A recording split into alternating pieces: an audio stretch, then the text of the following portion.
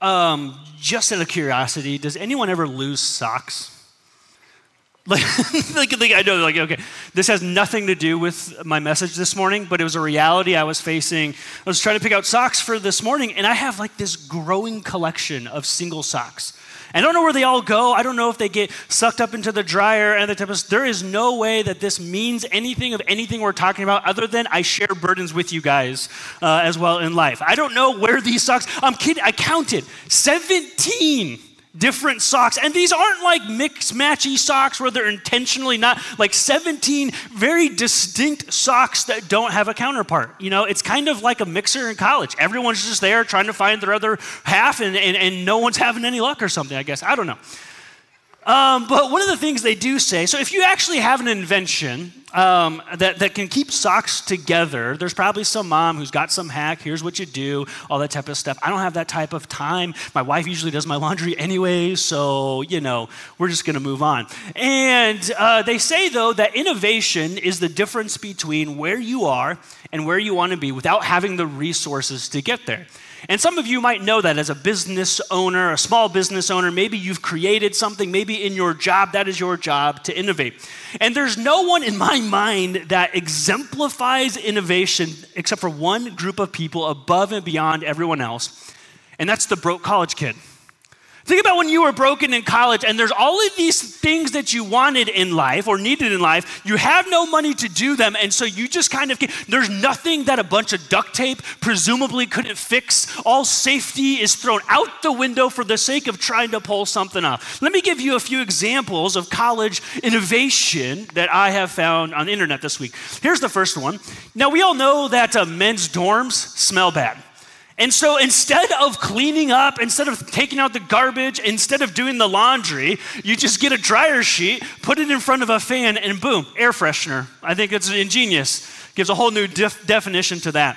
What about this one? We know that that sometimes the meal plans aren't the best, but you get kind of the budget cereal. You get like the giant 12-pound bag of like Captain Berries from Walmart. And so you need some milk to take home. So why not just take a whole gallon with you? I may or may not have done this in the past when I was in college, but we're saved by grace. Moving on. This one was arguably my favorite. You're in the library. You're wanting to relax, but those chairs, they're just a little too stiff. And so why not just bring your own hammock, string it up, and then enjoy some study time together? You know, one of the things that we did in college, in Knoxville, Tennessee, you're in the foothills, and so trying to watch football on Sundays was a very difficult task. And so we had these things called bunny ears, okay? So kids, this is what it was. It was like an antenna, two antennas, and you directed them around, and you picked up some type of signal. But we only got CBS, and we all know the best football happens on Fox. And so one Sunday afternoon, my friend is holding it, trying to adjust, and if he stood there and held it with tinfoil around his hand, then we could get Fox for the whole Sunday. So we just took turns, quarter after quarter, standing at the window with tinfoil wrapped around our hands, enjoying some football. And that story always reminds me of something that probably most of us had at some point or another, and it was one of these bad boys. Who had one of these at some point in your life? Show of hands, proud. When these came out, this was like a multimedia dream. You mean it plays CDs and the radio? Kids, what the radio is this little thing that exists on, there's these towers and you gotta adjust. And it was like a brilliant thing because you could do your CDs, and then on the back is called the what? Come on, this isn't a trick question. It's the tuning knob, okay? Some of you are like, oh, that's okay. So you got to tune in order to find it. Because here's the truth about the radio, is the airwaves are always open. The music's always playing, and so then it's your job to tune your radio to a channel in which you maybe like it, or at least that you can get reception of. And then once you found that perfect spot, you had to like mark it and kind of hold it there, because a slight bump either way, and nobody likes that.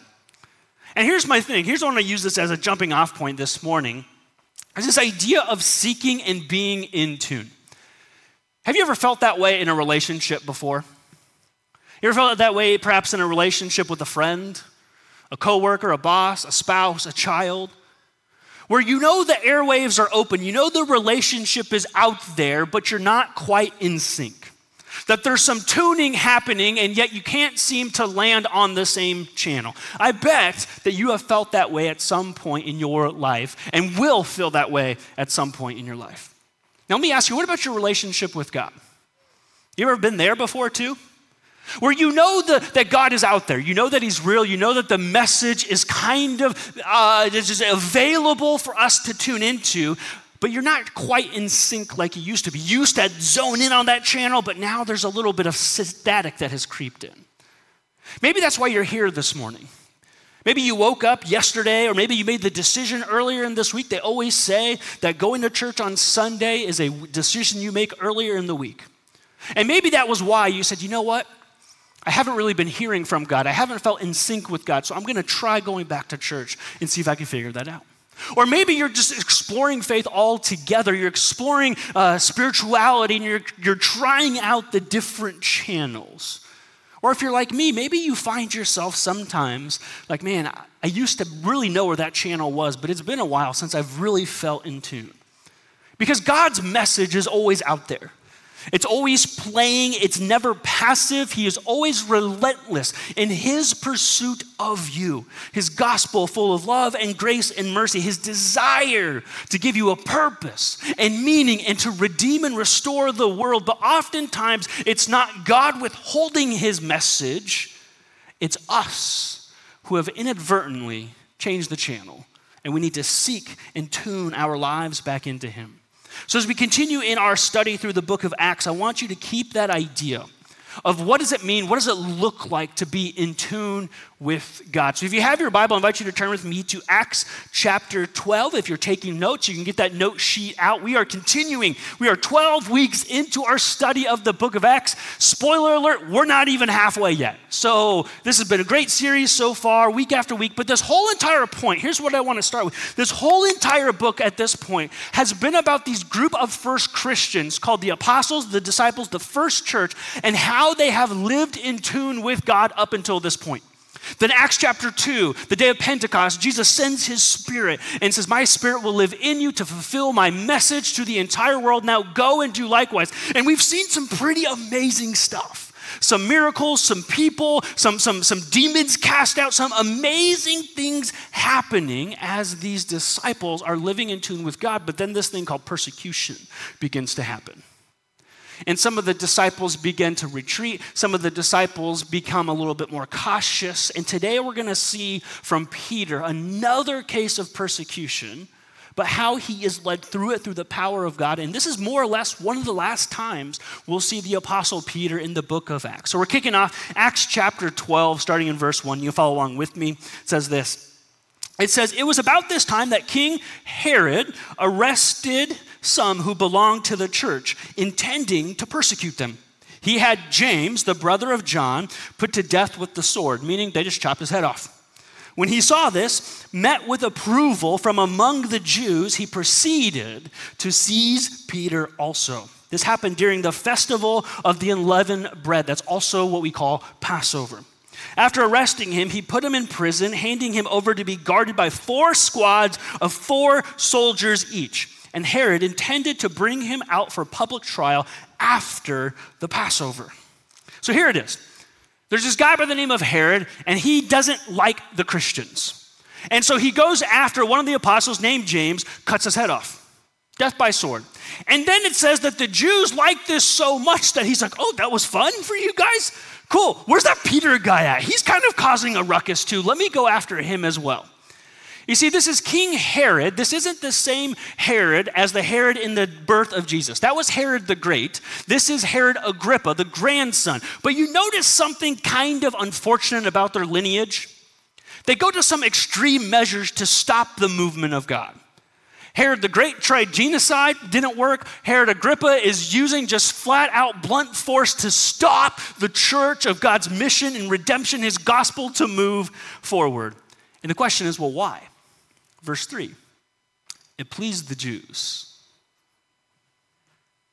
It was almost like he got this approval, and so then he proceeded then to do it more. Peer pressure is a powerful thing, isn't it? The currents of our culture have a force to take us down routes that perhaps if we're not paying attention. Let me give you an example. Let's say you went back in time 10 years and you had like a 12-year-old son and you say, hey son, you given any thought to what you want to be when you grow up? Maybe, lawyer, doctor, businessman, astronaut, police officer. What do you want to be when you grow up? Dad, I've been thinking about it. You know what I'd really like to do?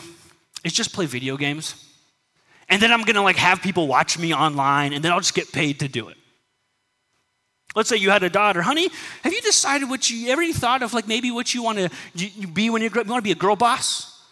You want to maybe open a salon? Like what is it that you want to do? I'm just going to take a selfie every day, post it online. Every couple of days, I'm going to learn a 30-second dance and post it to social media. And then at some point, I'll get rich doing that. You would have laughed in their face. You got to get a real job. There's no way anybody could make a living doing that. Fast forward to the year 2022, Webster's dictionary added the term influencer to the dictionary. Why? Because there are young people, I don't really know if there's old influencers, that's kind of the point, right? Who their job, their platform, is to influence culture through their social media accounts. Now, influencing has been a thing of the past. The very first influencer that history tells us about is this man by the name of Wedgwood. This is back in the mid-1700s. He had this brilliant idea. He would make these ornate tea sets, but had a hard time getting people to buy them. So he had this thought. If I take one to the king and queen and they use it and they like it, then I could stamp on all of my other sets. These are royal approved. And he did it and it worked. And from that point, his business took off and boomed. In the 1920s, Coco Chanel was ordained, so to speak, as the first ever fashion icon, meaning what she wore, what she designed, what she put on her body was the litmus for all fashion moving forward. Influence, peer pressure is a thing in which we live in today. It's defined as someone whose popularity provides a system of approval. Why did Herod kill James? Why did he arrest Peter? It's because it pleased the Jews. It was politically popular to kill Christians back then.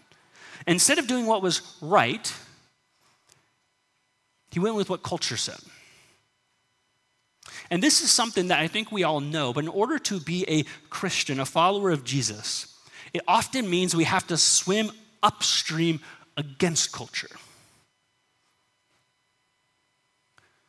That in order to live this life faithfully and obedient to Jesus, there are many things in which we have to find ourselves swimming against culture, because culture says you need to look like us. You need to think like us, you need to act like us, you need to prioritize what we prioritize, value what we say is worth something. Culture never says the other way around. Never have I ever really seen a situation in which culture's like, but the churches and the Christians, they got a really good point over there, so why don't we just kind of all adjust to what they have to say? That being a faithful, obedient disciple of Jesus means you have to swim upstream against culture. And that can be hard, can it not? That can be tiring. That can be exhausting. But what we believe about God, what we believe about His Word is that we trust the goodness waiting for us. That the strongholds of culture are no match for the power and presence of God, because we know without a shadow of a doubt that what is waiting for us is a joy incomparable to the riches of this life. So my heart for you and your faith, my heart for us as a church, as a community of faith, is that we are committed to that life of discipleship. We are committed to swimming upstream against culture, knowing that we have to do this together, that we cannot rely on our strength, but that we want to see men lead their households. We want to see marriages that are stronger. We want to see the raising of kids. We want to see the prioritization of all things that give God glory. And a lot of those things require swimming upstream against culture. But we're going to be the church that does that. We're going to be the church that prioritizes that, and we're not going to ever be ashamed about your call and my call and our call to say, here's where culture is going, but the gospel commands us to do it a different way, and we are sold out to living in that manner. No matter how many other people it might please, we're going to do things differently. And this story gives us perhaps a little hint of where that power comes from. We're going to pick up back in verse 5, and I'm going to read the rest of this story with Peter here, of what happens after he gets thrown in prison. It's like 14 verses, so follow along with me here. And it says this. It says, so Peter was kept in prison, but the church was earnestly praying to God for him. That's important. Remember that. The night before Herod was set to bring him to trial, Peter was sleeping between two soldiers, bound with two chains, and sentries stood at the entrance, aka maximum security.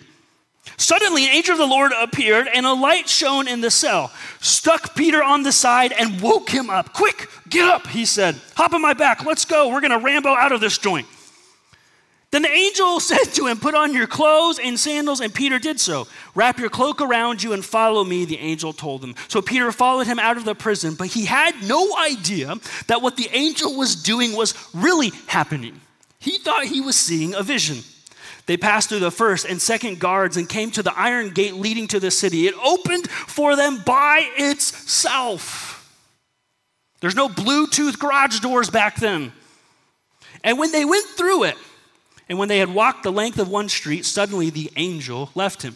Then Peter came to himself and said, now I know without a shadow of a doubt it is the Lord, and he sent his angel to rescue me from Herod's clutches and from everything the Jewish people were hoping would happen. When this had dawned on him, he went to the house of Mary, the mother of John, also called Mark, where many people had gathered and were praying. Peter knocked at the outer entrance, and a servant named Rhoda came to him and answered the door. When she recognized Peter's voice, she was so overjoyed and ran back without opening it, exclaimed, Peter is at the door. You're out of your mind, they told her. When she kept insisting it was so, they said it must be his angel. But Peter kept on knocking, and when they opened the door and they saw him, they were astonished. Peter motioned with his hand for them to be quiet, and described how the Lord had brought him out of prison.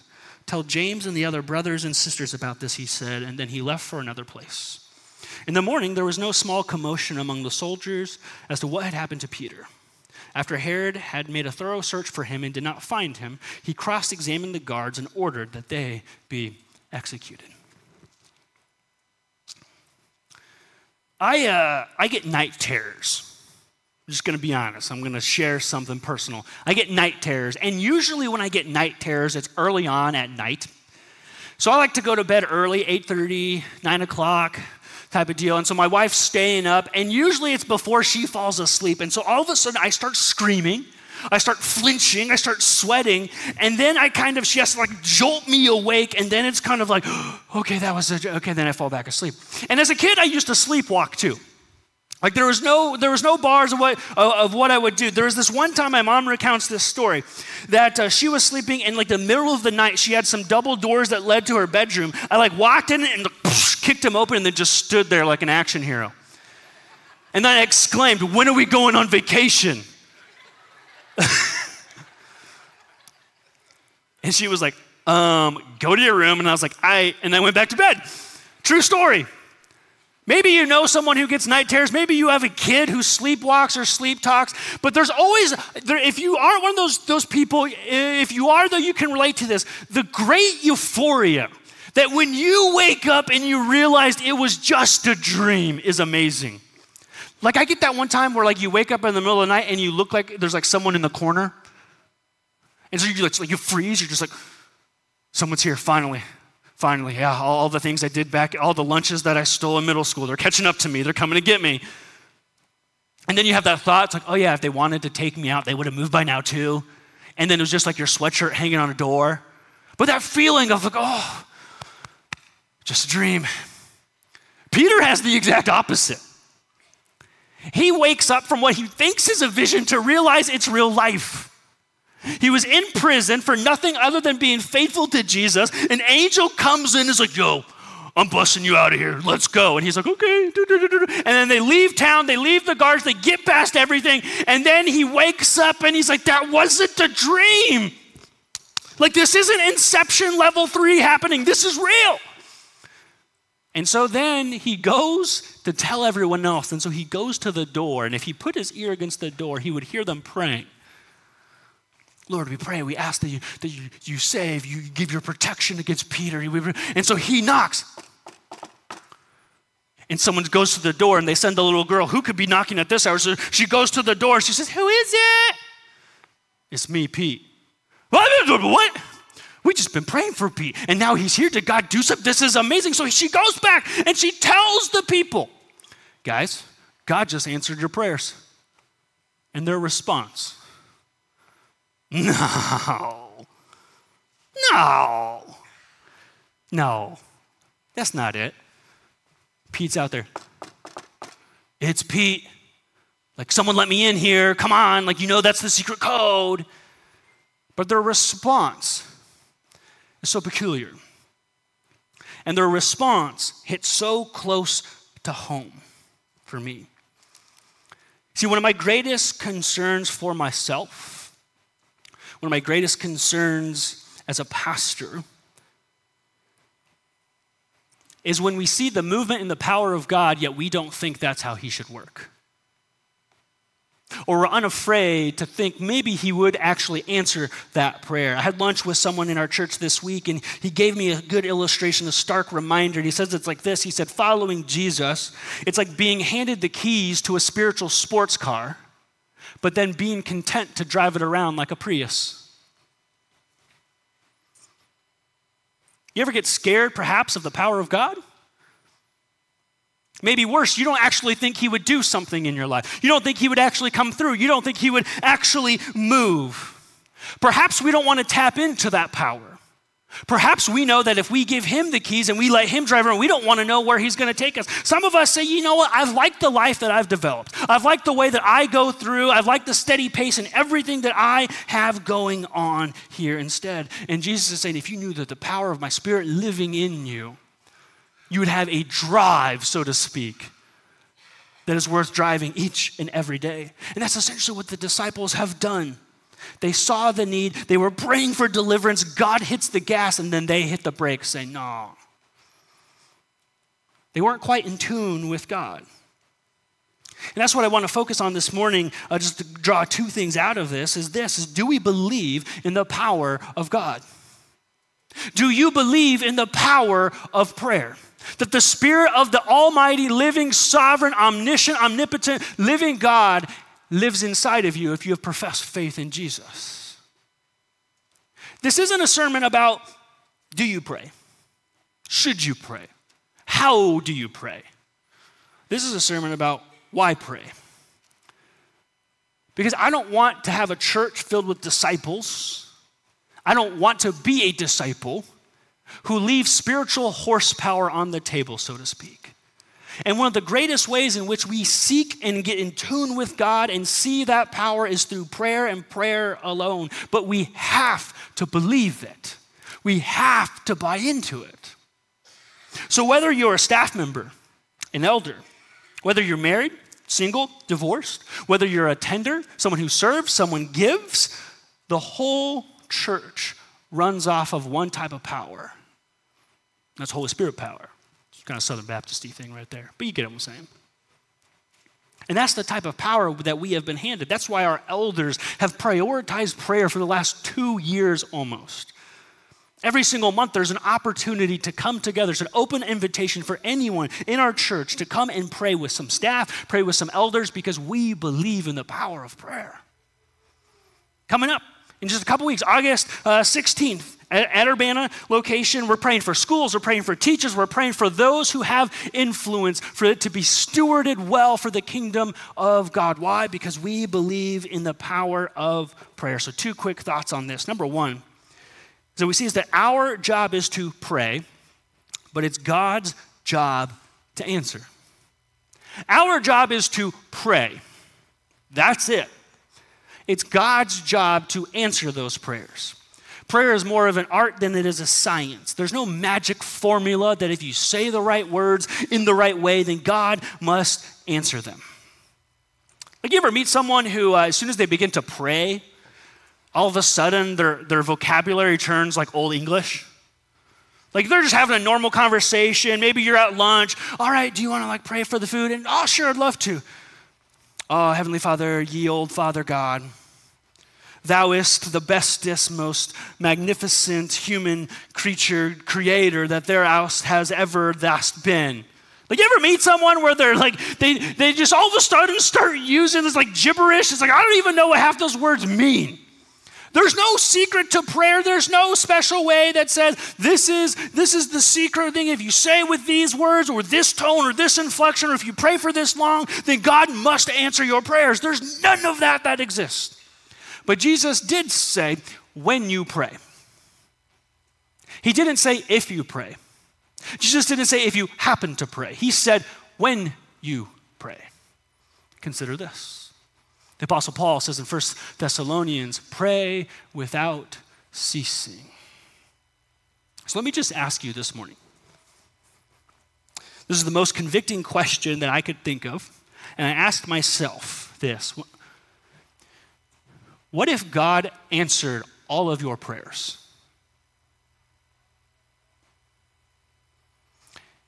Let's say you have a prayer list. And God said yes to all of them or answered them in the way that in which you would. What would change in your life? What would change in your home? What would change in your community? If God answered all of your prayers, what would be different? Would you have more money in the bank account? Would you finally get that promotion?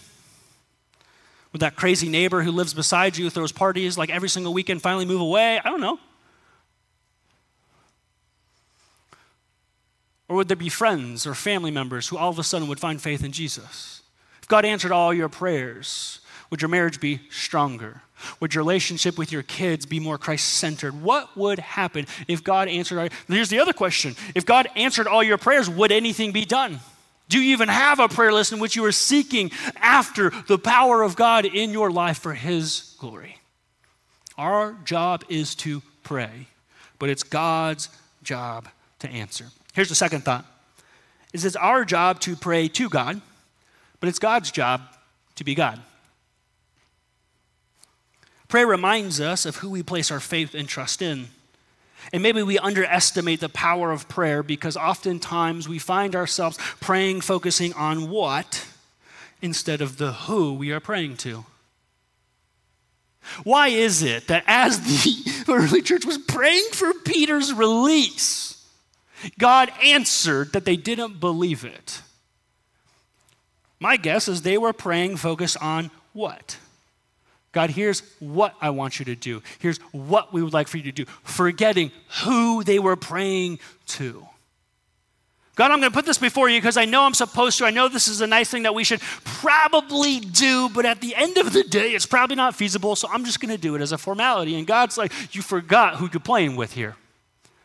You forgot who has the power to do the miraculous. Our job is to pray to God. It's God's job to be God. Why did God spare Peter, though, and not James? They probably prayed for James when he was taken as well, too. Well, maybe that's part of your story that you struggle with. Why did my loved one not fight or win the fight against cancer? Why is it that their child and those treatments work for theirs and not mine?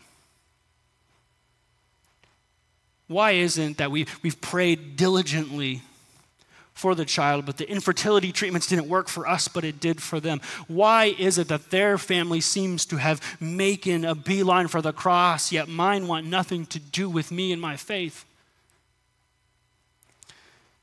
The truth of that is I don't have an answer. There's no difference between why did God spare Peter and not James than why did this person get healed and this person didn't. But what I do know is not because perhaps that you don't have faith. It has nothing to do with the fact that God doesn't love you or you love Him.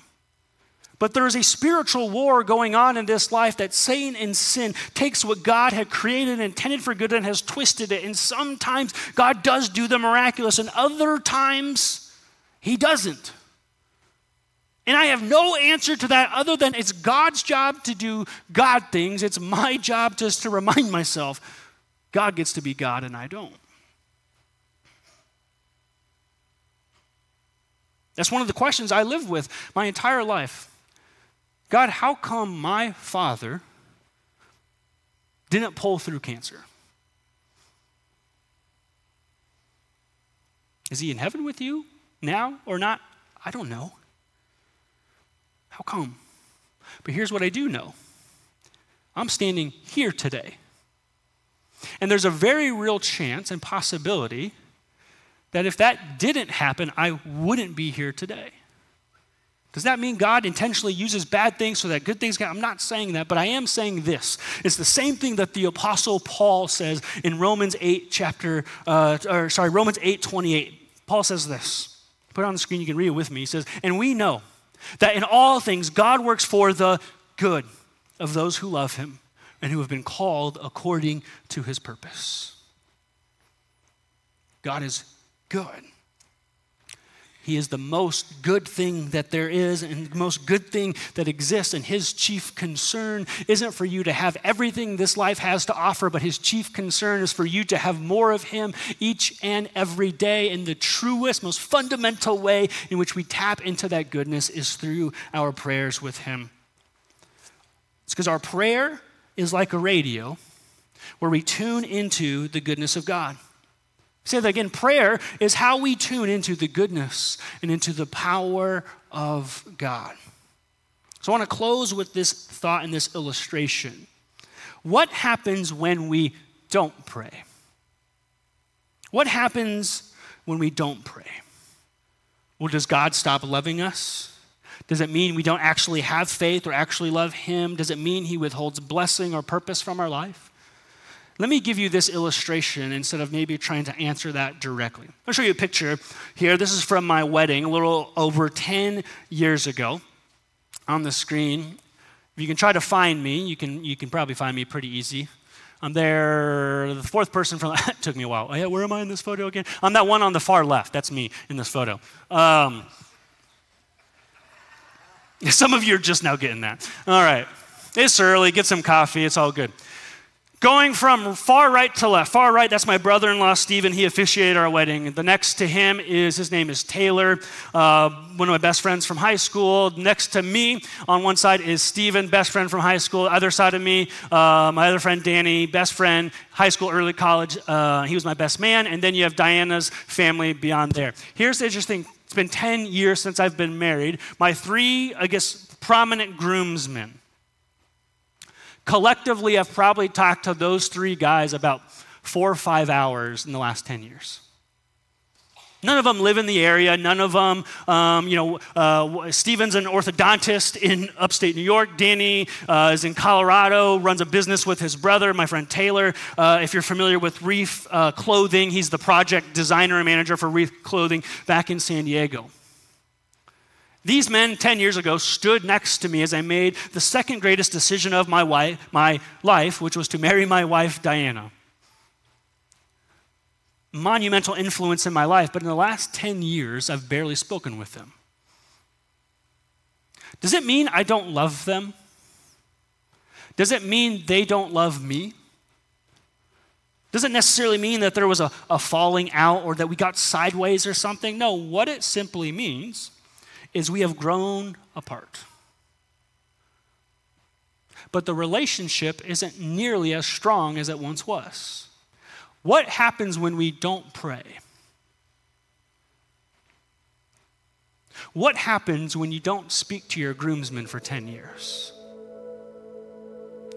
Things just kind of start to drift. The intentionality is not there like it once was. The commitment isn't there like it once was. The joy for the relationship isn't there like it once was. Doesn't mean I don't love them. Doesn't mean that I don't care about them. But it does mean it's not as strong as it used to be. It's not as influential or important as it once was.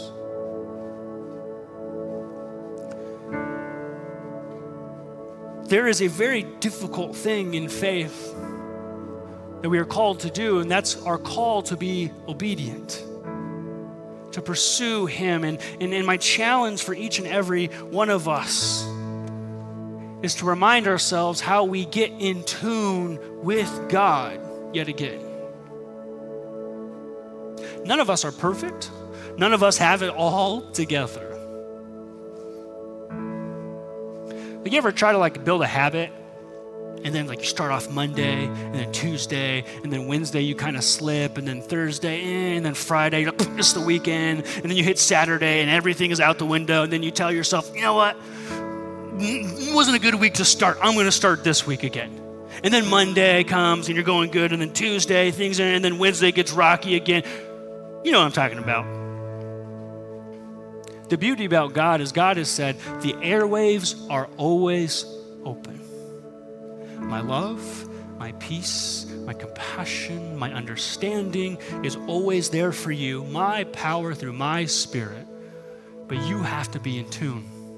You have to seek me with your life, with your decisions, with your time. Let's not be like those disciples in which we pray to God and then think, oh, I guess this isn't really what you want us to be. So what would it look like for you this week to get back in tune with God?